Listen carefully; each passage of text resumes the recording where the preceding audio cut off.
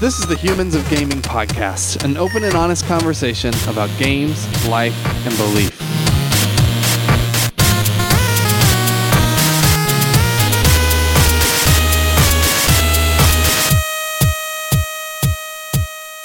Hello and welcome to Humans of Gaming. I'm your host, one of your hosts, Drew Dixon. I am the chief content nerd at Love Thy Nerd and co-host of this podcast. And I'm here with Chris Gwaltney, who is my co-host. Hey, Chris. Hey, I'm the chief executive nerd. We have super cool titles at Love Thy Nerd. And I'm finally back. I feel like I've missed a few podcasts here. You have. You missed me? A little, yeah. A little bit, eh? Yep.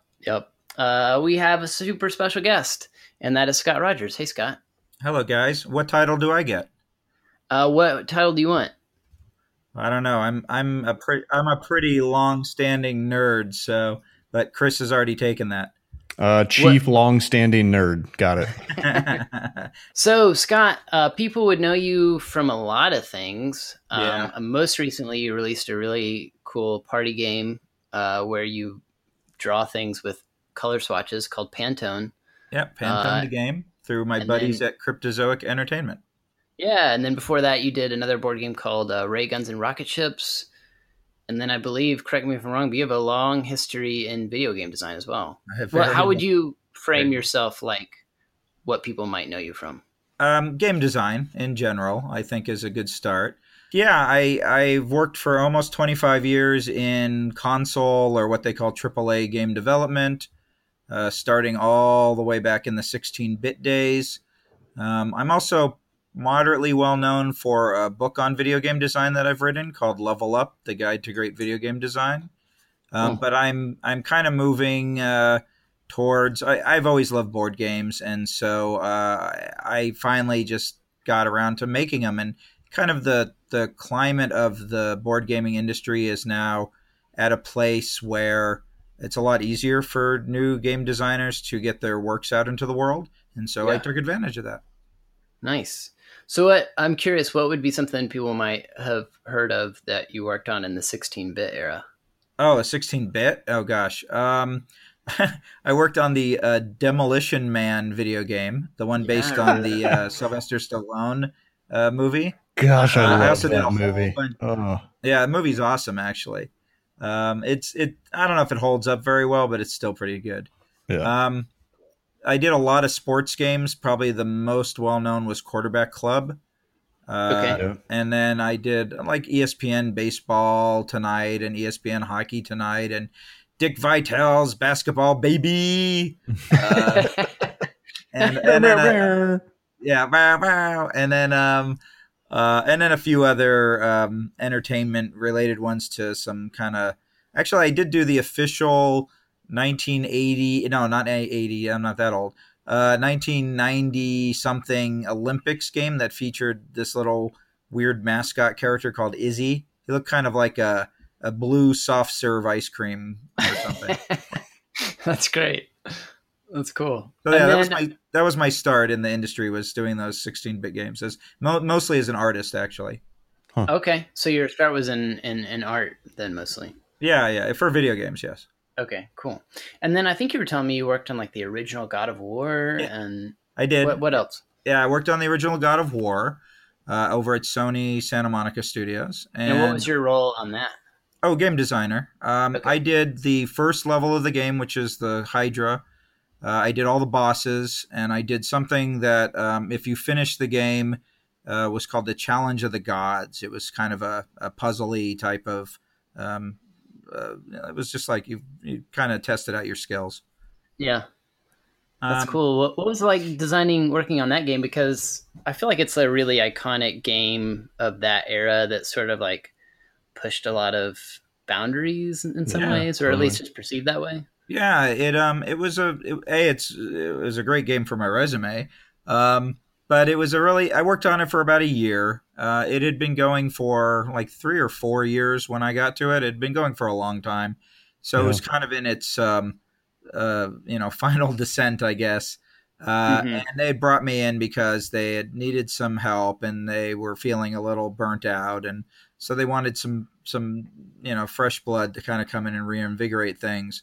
And the team is amazing. I mean, some of them are, I think, still actually working on the God of War game, at least the new one that came out, the whole series. But yeah, I went in with the first level was the thing they needed help on, because it's really important to have a good, strong start in anything, be it a video game or a movie or a comic book or something like that. And so I was known for my level design, and I was known particularly for boss fights. I had made a lot of them by that point in my career. And so they brought me in specifically for those two things. And I helped a lot with the fellow who now ran the last game. He was like an animator on the game, like he was doing combat. And him and I used to talk a lot about combat, and I kind of taught him some tricks from games that I had worked on. And so it's really fun to see these guys kind of move up in the world and become these directors, which of course makes me wonder, what the heck did I do wrong in my career? But well. I emailed him, I think, a while back, like begging him to come on this podcast. So I'm blanking on his name at the moment. Corey Balrog. That's right. Yeah. He's an interesting cat. I don't know how Corey, if you're listening to this, come on our podcast. Corey, if you're not listening to us, heck with you. Anyway, so yeah, I worked on that for about a year, but I have to admit it was kind of a punishing schedule. This was in the days before the EA Spouse event, where kind of the curtain was torn away from the industry, showing how poorly most publishers and developers treated their staff. And it was kind of like 16-hour days, and I had a young son who was about 3 months when I started, and I never saw him. And after about a year of that, I said, okay, kind of enough is enough, and I got to find something that's a little more conducive to my health and mental welfare. Right. Yeah, totally. So you were about to share some other games then that you worked on it before I asked about God of War. Yeah, so I also I worked for Namco, and I did the Pac-Man World game, and there was a Miss Pac-Man game, and a whole series called the Namco Museum. And I even got to fly to Japan to this one to work on the original Soul Blade, which eventually became Soul Calibur. Oh yeah! Oh cool. Yeah. And then I worked for Capcom for about 5 years or so, and I did a couple of games called Maximo, and a sequel for that called The Army of Zin. And those were good action games. A lot of fun to work on those. I remember those. Yeah, and then after Sony, I worked for the publisher THQ for many years, and I did a whole bunch of different games, lots and lots of games for them, over 50 titles, including Darksiders and Drawn to Life and Warhammer 40K and Red Faction, and even a lot of SpongeBob SquarePants and Danny Phantom, and even some like Zoe 101 and some other garbage I'd rather forget. Hey, one man's trash is another's treasure.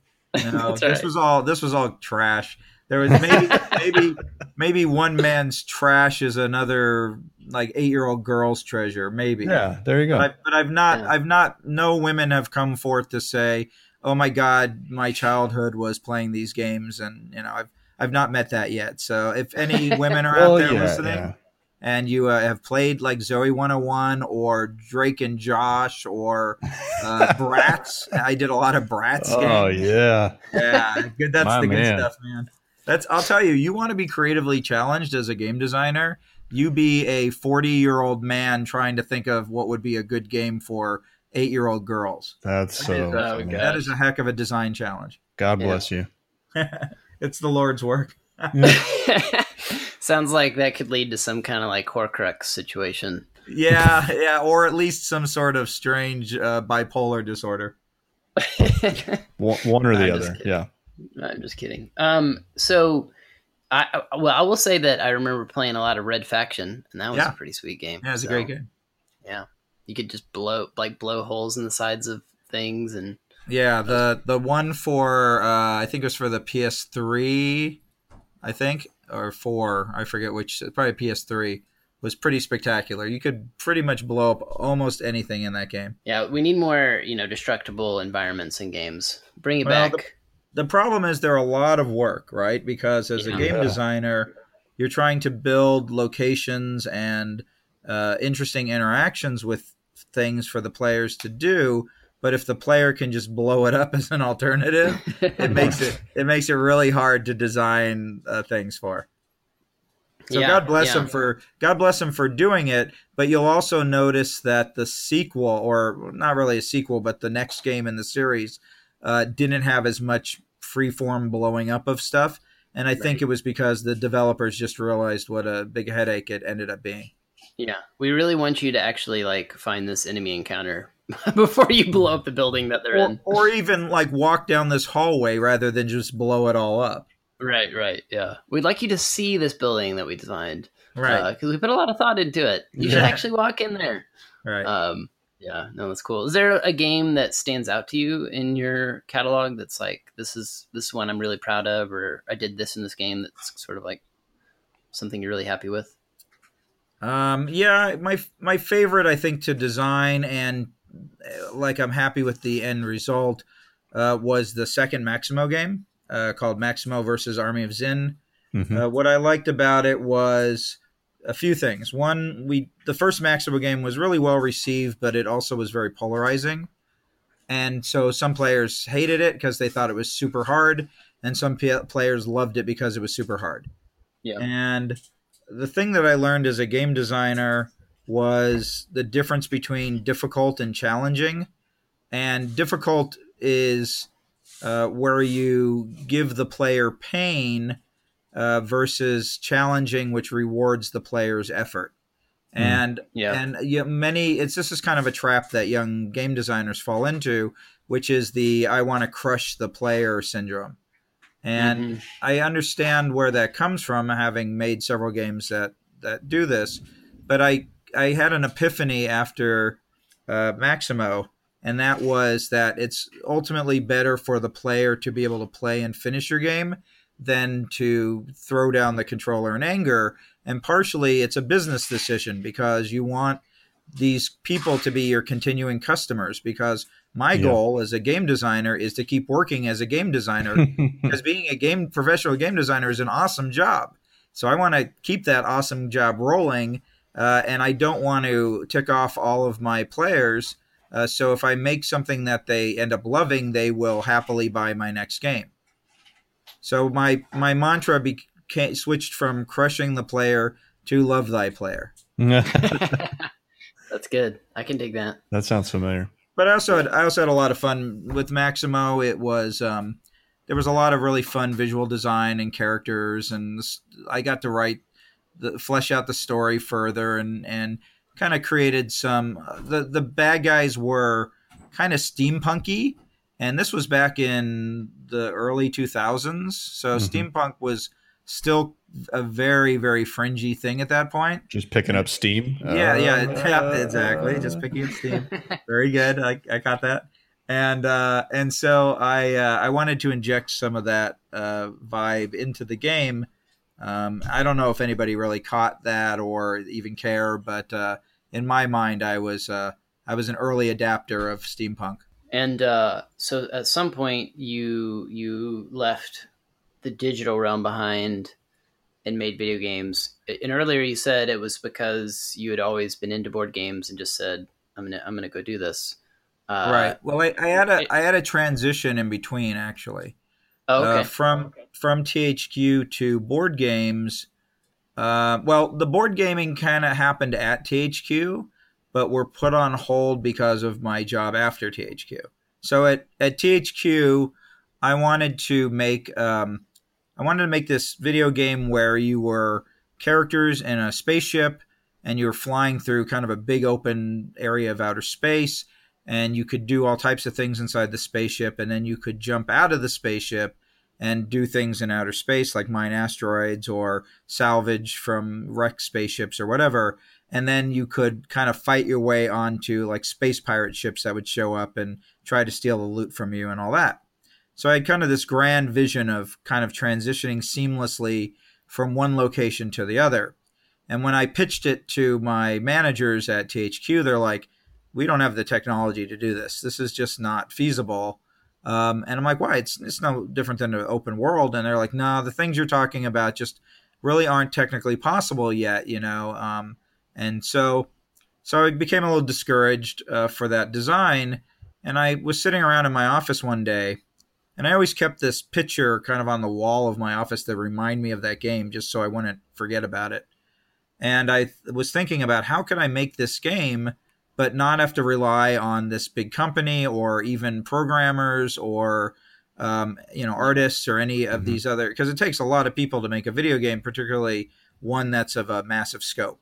Yeah. And I was trying to cut out the middleman. I wanted to make this thing real, but I didn't have the money or the resources to do it as a video game. And because I had grown up playing board games, I said, oh, of course, a board game would be the perfect way for me to do this. However, around that time, I took a job with Disney as an Imagineer, which essentially means I was making things for the theme parks.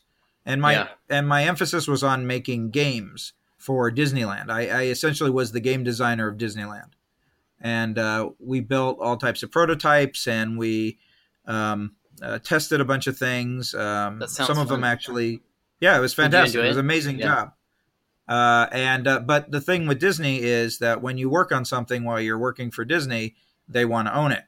Yeah. So I didn't want them. I didn't want them to have a piece of this. So I just kind of shelved it for the time being. But then, and I suppose you're probably like contractually obligated not to be doing your own thing while you're working with Disney. Well, it depends on what the thing is, but no matter what you're doing, you have to kind of go through this panel of lawyers, because I talked to them actually about some other projects, so writing some books, and I had to pass through like this. Oh my God, it was like this battery of lawyers that, they interrogated me about what's this going to be about and how's this, and it was on a topic that had nothing to do with Disney. But still, they needed to know everything because, of course, you're a representative of their company, and they've worked very hard to keep a good reputation. So, and I don't blame them. It's, Disney is a family friendly. You think, it's one of the first things people think of when you think of family friendly, right? Entertainment. Yeah. So it's right for them to protect it, and so I didn't want to jeopardize that, but I also didn't want to jeopardize my idea. So I just kind of put it on hold for a while. That's cool. So how did you decide to finally bite the bullet and I got cancer. Oh gosh. Yeah. When I was working at Disney for a few years, and in 2013 I was diagnosed with Hodgkin's lymphoma, which is a immune system cancer. And so I had to start chemotherapy. And so Disney, God bless them, they have a wonderful healthcare program. So I was able to, take time off and get chemotherapy and recover. But it was about 8 months. This was a long time to go without, anything to do other than feeling sick. And because the chemo is worse than the cancer, in my opinion. The cancer, I noticed it, but it wasn't as bad as every 2 weeks getting chemicals pumped through your system. Sure. But in that time, I was like, well, I kind of want to do some projects that I had kind of put on hold since I started at Disney. And one of them was a comic book, but the other was this board game, which was Ray Guns and Rocket Ships.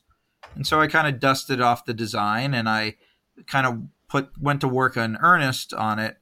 And the nice thing about it was it kind of the timing of it was good because 3D printing was just starting to be a thing. And because of my work, I worked in the R&D department at Disney, and that's like they have every technology known to mankind there. Yeah. And so I knew about 3D printing, and I knew how it worked and all that. And I found a company in New York that did 3D prints of 3D models. So they were able to create prototypes of my miniatures for the game. So now kind of having these miniatures, for me, when I design things, I like to have a little bit of a touchstone, and the miniatures were that touchstone for me. So rather than using repurposed HeroClix figures, I was now using my own designs, and I found that inspiring to keep working on the game and get it to a point where then I could get it in front of a publisher and say, look, this is kind of what it's supposed to be like, and they don't have to imagine what it really is going to be like. Yeah. Yeah, that's cool. And what's the kind of quick pitch on how Ray Guns and Rocket Ships works? Ray Guns and Rocket Ships is a skirmish game for 2 to 4 players set in a 1930s sci-fi pulp universe. You play a lot of angry, different factions of space people. I call them Planeteers. And we've got kind of the 4 cardinal races. We have humans called Astro Rangers. We have Star Pirates. We have Zard, which are lizard men. And then we have the Blarg, which are cyclopean brains on mechanical pants. And it plays a lot like X-Wing, where you're flying around giant ships. You pre-program in moves, a bit like Robo Rally. But then you move the crew inside the ships, kind of like the video game FTL. But then you can jump out into outer space and do things, and then you can cut your way aboard the enemy ships and have combat. And then there's a whole bunch of campaigns in there, so a bunch of different scenarios. There are, I say that between the different factions, and then there's captain characters there's different types of captains. So you can play the core game at least 8 times and never have the same experience. But then the campaign book has like another 10 scenarios in it. So you can play the game about 18 times and never have the same game. And I call that value. Yeah. Me too. Dude, the miniatures look great. Oh, thank you. Yeah, I really love them. I'm very pleased with how it all turned out. And then Pantone is kind of one of those, was it Monty Python, where they would say, and now for something completely different. Yeah. What's that from? Yeah, exactly. Yeah. So Pantone is nothing like Ray Guns and Rocket Ships. No, not at all. It's a complete polar opposite.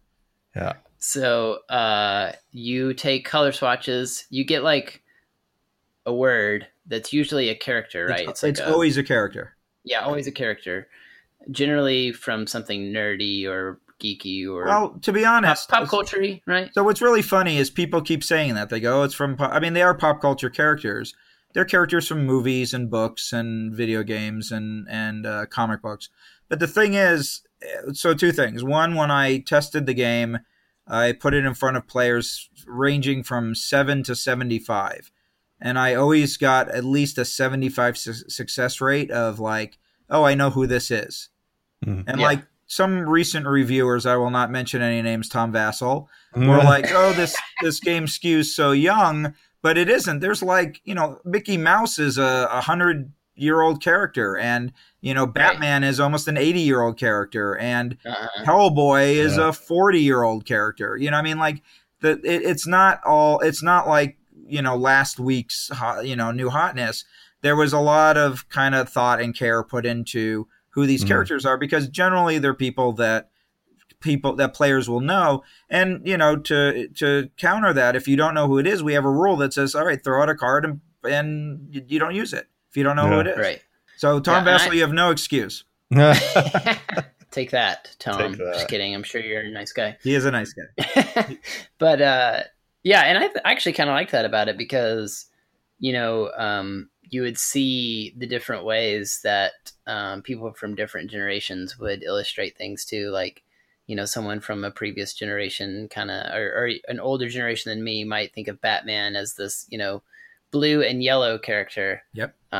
Whereas people from a younger generation think of, the Dark Knight trilogy and that's a lot darker and grimier, Right. Yeah. And matter of fact, it was that instance. I was playing with a friend, and it was exactly Batman that made me realize I was onto something cool with the game. Because I'm older, and I built blue and yellow and gray Batman, and he looked at me like very confused, and I went, oh, no, wait a minute. And I exchanged the blue and the gray with 2 blacks, and he went, oh, that's Batman. Yeah. Here's just a bunch of black. Oh, it's Batman. It was just all black, and that was it. Yeah, but that's what I love the most about the game, is that we all carry these different mental images inside of us. And that's part of the fun, is that you kind of learn a little bit about the person that's making it as you play the game, because everybody's perception is so different. Yeah. Drew had some controversy at Gen Con, I think, playing Pantone with Boba Fett, right? Yeah, Boba Fett. Yeah, I just, in my head, I'm not like a mega fan, but I'm a Star Wars fan. Okay.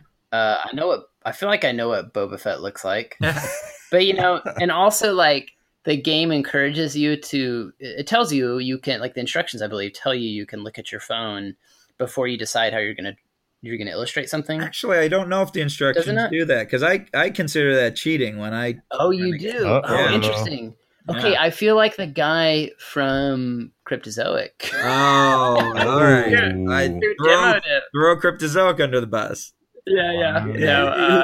Well, okay. I mean, I always say this about board games.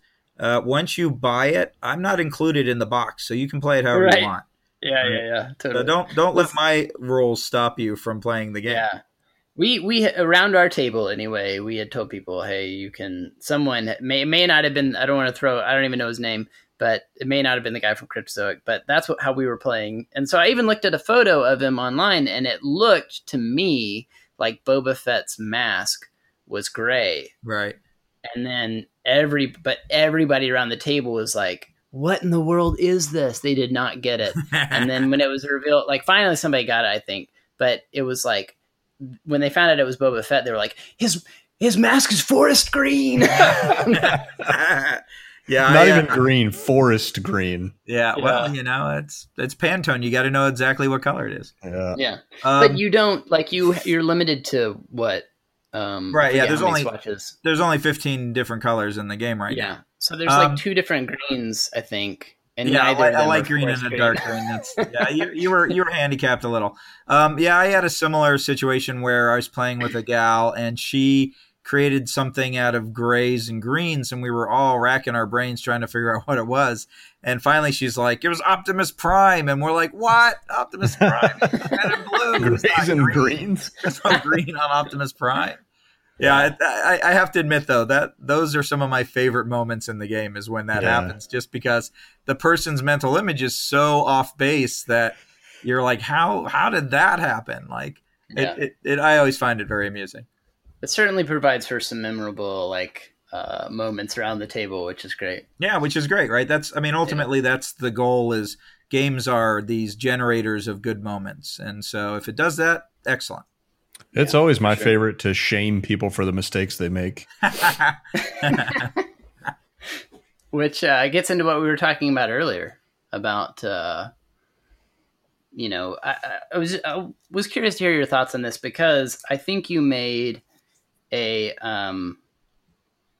game that's like super easy to bring to the table. Right. And we were talking earlier about how we all like love board games, but we all kind of struggle to like get in a group and play them. Right.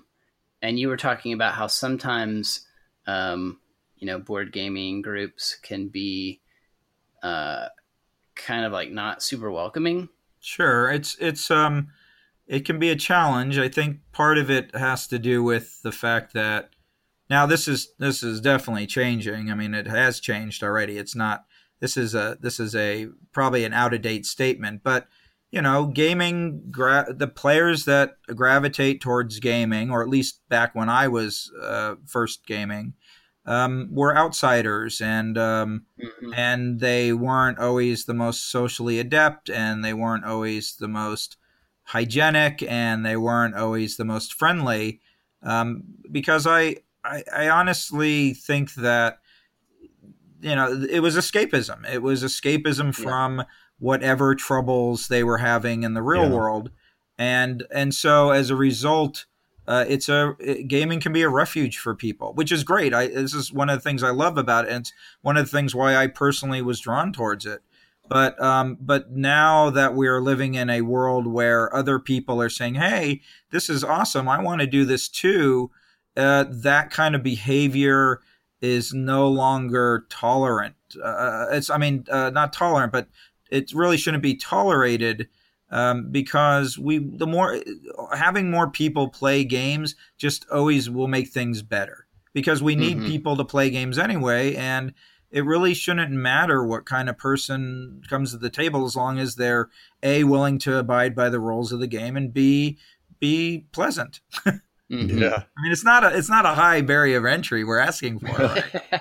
Yeah, I wanted to bring it up because I think there's a lot of people who listen to this podcast who are like big time gamers. Sure. And I think, go ahead. yeah, and I was just saying, I think that I think you're right in that and maybe it's to some degree that this is, some gamers view it as their hobby, as this thing that not everybody else is into. And so it's like, they're sort of experts in it, and they sort of own it in a way that, that maybe they think other people don't. So then now that board gaming is like this, is growing in popularity really rapidly. Yeah. It feels like people are stepping on their territory a little bit or something. Sure. No, I think you're absolutely right. I've experienced the same thing with comic books. I've experienced the same thing with science fiction. I've experienced the same thing with movies, where, I went to film school in the 90s, late 80s, early 90s, and you had to go out of your way to like find like Chinese action films. I remember, now I went to school in Los Angeles, so it was a heck of a lot easier for me to find that stuff than say somebody in Cincinnati or wherever. But there was a bit of a pride, and I think this also comes with that board gaming and more literary bound. Movies is kind of an exception unless you're in film school. But like books, sci-fi books, and games and comic books, back in the early days, you had to work really hard to find interesting things because there was no internet, there was no clubs, there were very few. There was some fanzine type stuff. But myself as a kid, they were more adult oriented, and so I had this weird hang up as a kid where if something seemed too much for adults, I wouldn't dive all the way in because I'm like, well, that's for grown-ups, that's not for me, right? But I still wanted to know about these things and learn about them. So the acclamation of knowledge and the acclamation of where to find these things became, I think, as part of the, for lack of a friendlier term, the nerd mentality, right? Like there's kind of an intellectualism that goes with it. And you're right. I think that it feels a bit toe-steppy when somebody comes in. Like I had a moment that I wasn't proud of, but I kind of overcame it. But I was listening to a podcast that was about Batman, and I consider myself to be an amateur Batman historian. I know a lot. I know a lot about Batman, way more than most people do. And this gal who, she admitted that she was new to being a fan of Batman. She had only started like a couple of years prior to her doing the podcast, but she was kind of selling herself as an authority. And for a few minutes, I got offended by that because it had nothing to do with whether she was female or not, but it was just the fact of like, who is this kid who's only been a fan of Batman for a couple of years who now is saying they're an authority when I've spent my entire life reading and knowing things about this character? How dare she? But then I thought about it, and I'm like, no, she's coming at it with the enthusiasm that I came to it with when I first found out about it. But the difference is it's a lot easier for her to quickly ramp up on this information than it was. Like I had to experience it one month at a time, where she can ingest almost 80 years of fiction, literally in like a few months. Yeah. And so when I had that realization, I went, all right, cool your jets there, ding dong. Let other people have fun too, right? And so it was a nice little learning moment for me. I feel like I'm a slightly better person because of it. But that said, I totally understand where that mentality comes from because it is something that people are still having trouble adjusting to, and some people will and some people won't. I think that we love exclusivity too, like we love, it makes us feel special being on the inside when other people are on the outside. Sure. Yeah. And it's elitism. It makes us feel unique and special. And I think that kind of ties into it as well. Yeah. I think there's a way to be that, like that, to be knowledgeable. But then I think the joy comes in sharing that knowledge. And that's one of the things that kind of has benefited me a lot, in the fact that I've written some books on game design and I teach, and I feel that being able to share that information with other people, particularly young, inexperienced people, is a good way of kind of getting that know-it-all jerkiness out of my system without being. It's the right context for it, right? It's not just you're in the comic store and you start an argument about which issue the Zebra Batman was in, but instead it's letting them know that this thing exists and hey, you should check it out. It was pretty cool. Yeah, and I suppose I bring it up just because I see a little bit of I don't know, it's not like the video game space where there's a fandom. There's pockets of video game fandom that are super toxic. Sure. I think a lot of that though comes from skill. Because I find that the more toxic the players are, the better they are at playing the game.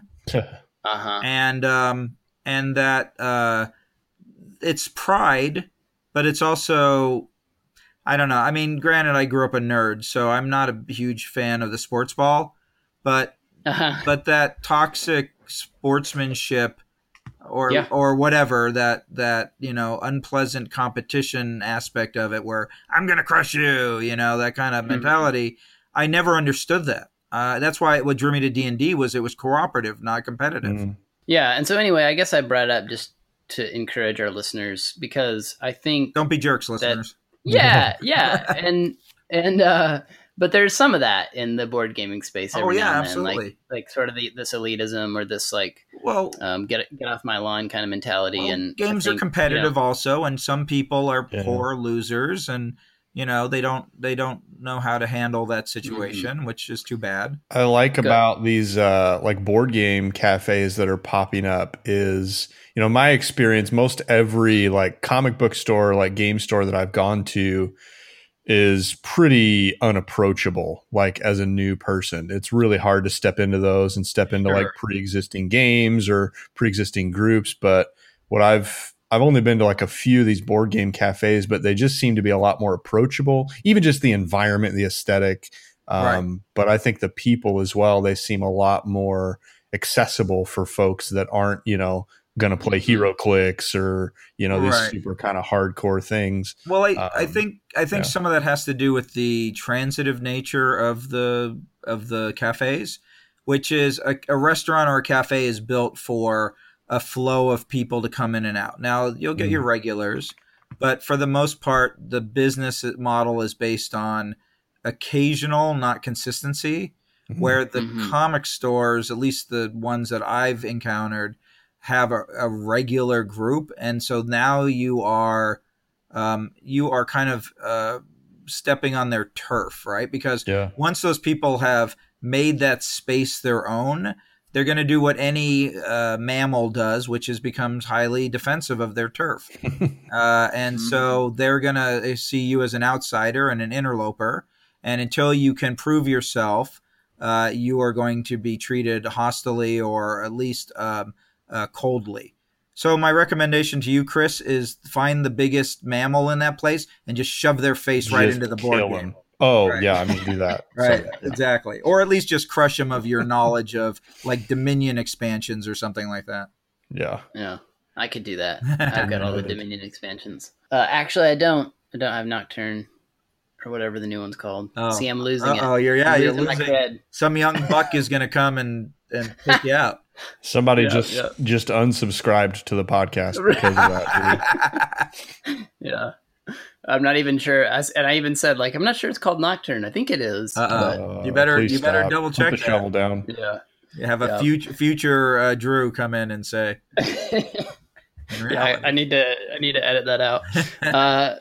So where'd you grow up? Southern California, San Diego area.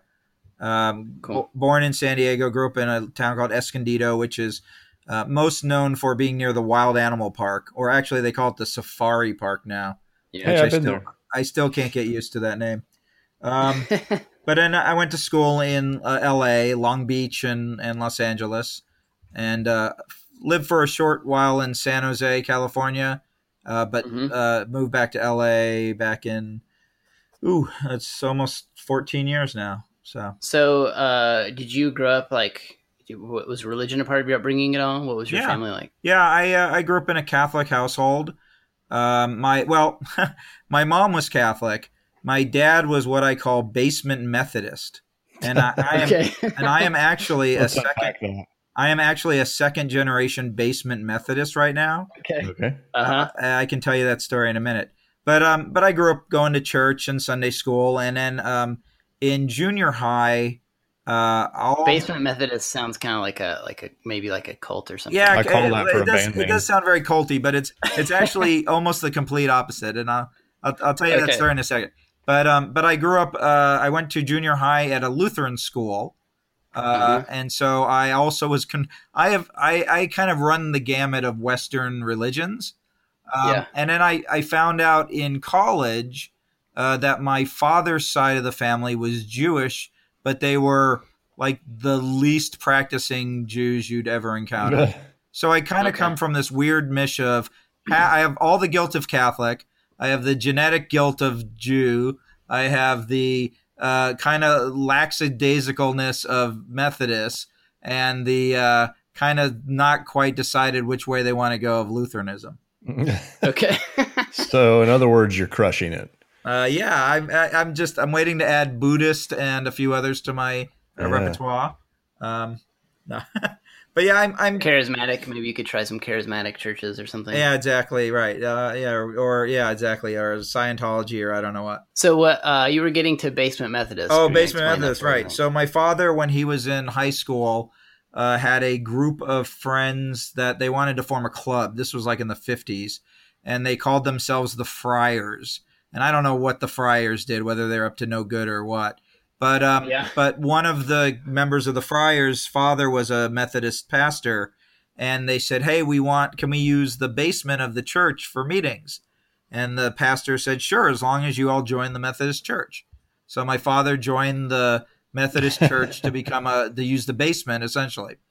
So when my wife is Methodist and we married Methodist.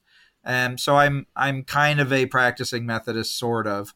But when we moved back down here to LA, the church that we go to, they wanted to do a Halloween haunt at their church, and they had this rec room that was a basement. And I'm like, oh my God, this would be like the perfect location for us to do the haunted house in the basement. Yeah. And my wife was like, well, if you want to start doing stuff at the Methodist church, you should probably become a member of the Methodist church. So I thought back to my father and how lackadaisical his religious convictions were. And I went, sure, I'll become a basement Methodist. So I built the haunted house. So I did that for many years. So I consider myself a basement Methodist. So you need to start up a board gaming group and call it the Friars. Oh yeah. Yeah, maybe. Yeah. And host it at the church. So you don't know what he was doing with the Friars? No clue. My dad was like a typical raised in the 50s kind of guy. So It was hard to get information out of him. I was lucky I got that story out of him. Yeah. It could be like some secret society, or maybe they were just like... I think they were just trying to... They were just hanging... Cards. They were probably just hanging out. I don't even know if they were like drinking or anything. I think they just wanted a place to flop. You know, they were teenage boys. All they wanted to do is just lay down somewhere. Yeah. Yeah. And they were like, hey, if we call it the Friars, we can get some church to sign off on right. Or they could maybe make some cool like satin jackets or something. Yeah. Yeah. So you grew up in the church, but it sounds like it wasn't like necessarily something that was like a big deal. Well, I did Sunday school, and the Catholics did a good job of putting a fear of the apocalypse into me.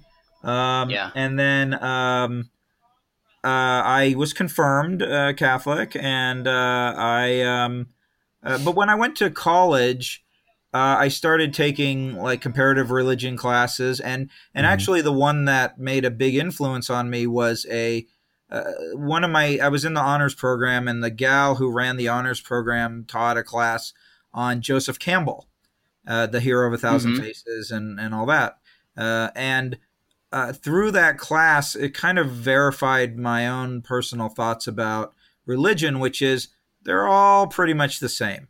There's a few noticeable differences here and there, but the general message is, be good to each other and don't, be a jerk to other people, and there is some sort of higher being of some sort. That it all felt the same to me. And so I kind of, my God, as it were, really is more creativity than some, I'm way past the old man in a beard phase. Sure. But I don't know. I've seen enough, or kind of felt the touch of enough higher power of some sort that I don't discount it, whether it's, kind of cognitive, like you're conscious, or if it's kind of groupthink, or I don't know what, but I'm sure there's something out there. I don't call it God. I don't call it anything else. Like I said, I'm more of a fan of the three in Christian religion. I'm more of a fan of the Holy Spirit than the other two. Oh, interesting. You pick favorites. Yeah, I do. Sorry. So you mentioned God is mean in the Old Testament. And to be honest, I grew up in the 70s. Jesus is a little too flaky for my taste. He seems too much of a hippie. So, yeah, Jesus is my homeboy. He's got a good message. I get it. I'm up for it. But I much prefer the Spirit. So so it sounds like there's a spirituality there to you then that you're hitting on, maybe. Is that fair to say? Well, I think it ties in a lot to the notion of creativity and where does that come from, and inspiration. Mm-hmm. Now, granted, there is a quote that I do like that says, inspiration is for amateurs. The people that sit around and go, oh, I hope I come up with a good idea for something. I think there's some merit to that slightly skeptical viewpoint. It's kind of my same feeling about luck. I was having a conversation with somebody about luck the other day, and there's another quote. Unfortunately, I can't attribute any of these quotes. I'm terrible about that. But the quote was that luck is just being prepared meeting opportunity. Like there's really no such thing as luck in the form of which most people think of it as, like, oh, you were lucky this happened. It was just more that this thing happened, you were ready for it, and therefore you were able to capitalize and have a positive response from it. So I'm curious, you mentioned creativity like being kind of a big part of your thinking as it relates to God or whatever higher power. Like, where do you, or maybe you don't think about it or not, but like the whole, oh, this earth was created from nothing, or like, where do you kind of land in some of that stuff as you're thinking through like creativity or God being creative or whatever? And I think this ties in a lot to what Campbell talks about, which is, I feel that the religious doctrine, the earth was created in 7 days, blah, blah, blah. I think those are all metaphors. I think that, who are we to know what 7 days is to the thing that is God? Now, is God nature? Is God evolution? I mean, there's a lot of compelling arguments. I don't believe that somebody or something snapped their fingers and all of a sudden everything formed fully. I think there's too much evidence out there that counterdicts that. And to be honest, I find that kind of thinking is a bit naive. And so I view it much more as metaphorical than anything else. Yeah. There's a really interesting, I probably talk about him too much. I don't know if I've talked about him on this podcast yet or not, but we actually had him, this guy named Science Mike, on our podcast probably a couple years ago or something. But I heard him speak one time, and he had this really interesting thing that he did where, he's a big like evolution guy, big science guy, big like, Big Bang and all that stuff. And he actually goes through the first, chapter in Genesis and starts lining things up. Oh, that's great. With like the language, lining it up with like Big Bang and some of these different stuff. And it's pretty interesting. Like, it's really cool. The way that he did it, but yeah. Well, part of it is I'm married to an archaeologist, And her job every day is to kind of figure out when old things happened and where they're from. Right. And just knowing kind of the dates of, even common things like the date of, she works in, here in Southern California. And so, how long man has been in this area completely counterdicts some of the things that I've heard maybe some more religiously extreme people talk about. So once again, I think that the sciences can be very compelling in providing evidence that contradicts some of these timelines that other people might try to talk about. But that said, once again, I revert back. It's all metaphorical, and I'd love to hear Science Mike actually, because that sounds fascinating. Yeah, he's got a podcast. You should check it out. I'd recommend it. Yeah, it's called Ask Science Mike. All right, put up a link. Science I think Mike. Isn't that? Yeah. Shout out to Science Mike, not a sponsor, but as Bub would say, not yet. Not yet. So, and you're married. How long have you been married? Almost 20 years this year. Oh man, congrats! Thank you. you. You have kids? That's cool. We have kids. Yeah, two kids. And how old are they? Oh, they're teenagers. So I know a lot about kids wanting to just flop around. That makes sense. You play board games with them? Sometimes. There was a time where my daughter vowed that she did not like board games, but she actually helped me create one that I hope to do something with soon. I'm thinking about Kickstarter. I'm a very risk adverse person at heart, so it's taken me a long time to figure out what I want to do with this. But it was an idea that when she was about 4, she came to me with a piece of paper. And I looked at it and I said, "Oh, honey, what a lovely drawing." And she said, "Dad, it's not a drawing, it's a game." And it was a picture of a castle with a princess in a window and a prince at the bottom and a flag flying at the top of the castle. And I said, "All right, tell me what the game is." And she said, "Oh, well, the prince has to climb up the castle and kiss the princess." And I said, "All right, I can make a game out of this." So I made a prototype for a game that I called Castle Climbers. And then this coincided, of course, around when I was working for Disney, so I had to set it aside. But a few years ago, when she was around 15 years old, she's a fantastic artist. I come from an art background. My wife is a talented artist, but my daughter is she's now 17, but at 15, she was she still is amazing. And so I said, "Ooh, it would be really cool to teach her how to become a professional, what it means to be a working professional artist." So I said, "All right, I'll cut you a deal if, not when you're doing schoolwork and not when you're in school, but on the weekends or when you have free time, I will pay you to do the art for this board game." Because my prototype was just kind of my goofy cartoons.